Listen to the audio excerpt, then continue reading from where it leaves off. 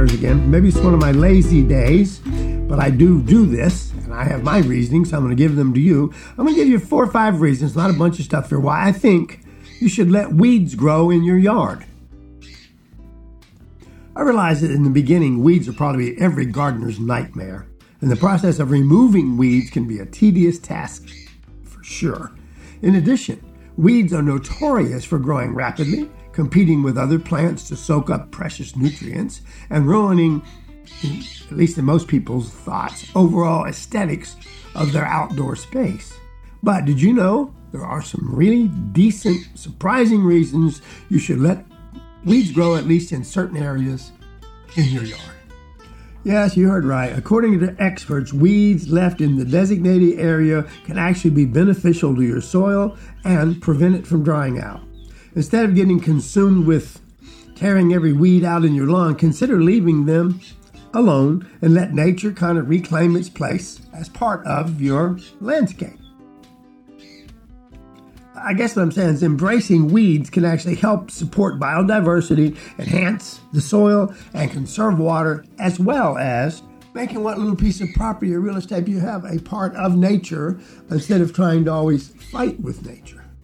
Now, I'm not saying this. That doesn't mean you should let your yard become overrun with weeds and make your outdoor space look unattractive. After all, the larger they grow, the more difficult they become to remove and the more damage they do leave behind. What's more, this depends on the type of weed in your yard, and as certain types can become really invasive. You have to watch, and so you need to deal with those immediately. However, it's harmless to leave some common types such as clover or other less invasive types of what we would call garden weeds. And yes, I'm aware, and I do keep in mind that weeds can quickly overgrow, so it's important to not let them take over your garden. It's better to allocate a certain area for them so they're not competing with your plants for your nutrients and your water and your sunlight, so that has to take into consideration. So before you get rid of those, what we call unsightly weeds, you might want to know a few surprising reasons that you should let some of these at least, be around. Number 1 for me always is weeds attract beautiful, beneficial wildlife. Surprisingly, weeds are really great for the ecosystem and play a vital role in transforming dry earth into fertile soils and providing new habitats for wildlife. Another term kind of become feely these days is called rewilding, which is about bringing barren grasses back to their original natural state. Weeds can attract a variety of insects, birds, and other wildlife into your garden, which overall contributes to a balanced environment where pollinators can thrive. Yes, I'm talking about bees, I'm talking about butterflies. Pollinators are vital to the production of healthy plants and crops, including yours. One weed I've always had sort of a love-hate affair with are dandelions. Dandelions in particular are not favorable for lush lawns, but they're great for attracting bees and other pollinators. Additionally, the weed flowers produce the feed for many of the insects that end up being actually beneficial to you. And these in turn will usually make a nice feed for birds and other beneficial, useful insects. So sort of the circle of life kind of continues. And think about this in another way as a benefit. We have to remove the weeds when you do have too many dandelions or other weeds. Don't just pull them up and throw them away. The easy thing to do is, if you want to do nothing else, pull them up and put them in a bucket of water. Just water.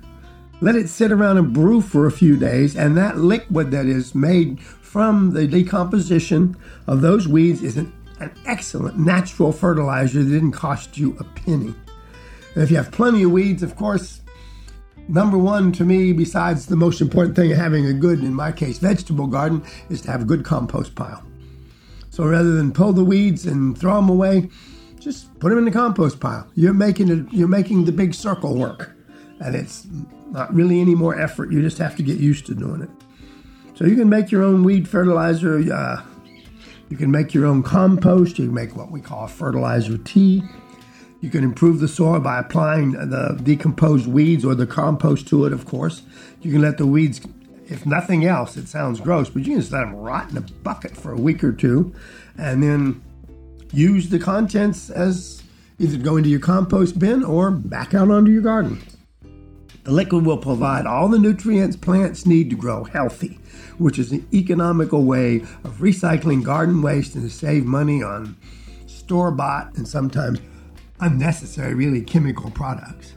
So look on the positive side. Since weeds absorb all the nutrients from soil, they also help to reduce the water evaporation that often leaves soil dry and in bad condition. Much like mulch, it is kind of a living mulch, weeds can retain moisture in the ground and prevent it from drying out. This is especially the case in hot weather or in a heat wave such as we've been having this summer. So in actuality, weeds sort of serve as a living mulch and again reduce that water evaporation by covering soil surface. Weeds assist in water conservation by holding on to moisture, which reduces the need for frequent watering. And in some cases, certain weeds reach down into the soil. That's why they're so hard to remove. But they bring up the nutrients further down than what we may usually get if we just put a grass covering or nothing on that soil. And when added to things like other types of mulch you can use in your yard, including organic matter such as your fallen leaves, straw, bark, or the grass or weed clippings, make up the bulk. These work well to break down naturally, adding valuable nutrients to the soil such as nitrogen and potassium in the process. In addition, I aim for 2 to 3 inches of mulch for best results, and almost, with few exceptions, I like to have at least 2 or 3 inches of mulch in all my gardening areas as much as I can. Kind of look at it this way. Weeds are Mother Nature's answer to bare ground. Mother Nature hates bare ground. Weeds can prevent soil erosion by acting as a layer of protection from the elements. Essentially, erosion is a natural process with wind and rain and floodwater washes over unprotected or naked soil, removing the soil itself. In our yards, this usually affects the topsoil, which is the healthiest and most nutrient-rich soil to usually grow with. And while there are certain plants that can prevent soil erosion in your yard, matter of fact, a lot of us use what we call ground cover plants. Surprisingly, weeds can serve as a great ground cover. They can prevent soil erosion from the wind and water by covering bare patches. Their strong root systems hold the soil in place and prevent valuable topsoil from leaving us, from being washed away. So weeds can have their own use in certain areas of the yard that are prone to such conditions and are not in use for much anything else. For the end of kind of my weed talk, let me give you a few minutes of thought. My daughter actually got me started on this, and now she's actually attempting to do it. She's turning her lawn into a clover lawn instead of a grass lawn. Now, what is the advantage of that? First, it's easier to keep once you get it going. She's using red clover, number one. Number two, it improves your soil. It puts legumes. It is a legume that puts nitrogen in the soil, so that even the other plants planted in your yard actually benefit from them. And as I said, it's a legume, but it grows pretty fast, 4 to 6 inches tall. If you want to just leave it at that height, it's not objectionably tall to not even have to mow it back. And you can create an entire lawn made of clover, or if you want to do it, a mixture of clover and some light turf grasses of some kind. I might add here, though, that you wouldn't think so, but it's actually a good choice for high traffic areas. It takes a lot of beating and comes back pretty quickly. Clover stays green throughout the summer with little need for additional water. Clover is drought resistant, and in southern areas, like where I'm from right now, it'll remain green most, if not all, the year. In cooler areas, it will go green in spring and stay that way at least till the first hard freeze. Minimal mowing is needed for clover lawns. You can mow it if you want to kind of deadhead the spent flowers and tidy up. If you want to prevent the clover from flowering, you can just mow it to keep it a little short and tidy. It'll still live through that for many mowings. Clover attracts a lot of beneficial, especially parasitic wasp and insects that are harmless to us but feed on the pests like aphids and whiteflies and scale insects that bother the garden, especially my case of vegetable garden, but even your other gardening plants. And a bit of a bonus is you don't ever have to fertilize clover. It's a nitrogen-fixing plant that takes care of itself, and it isn't fussy about soil.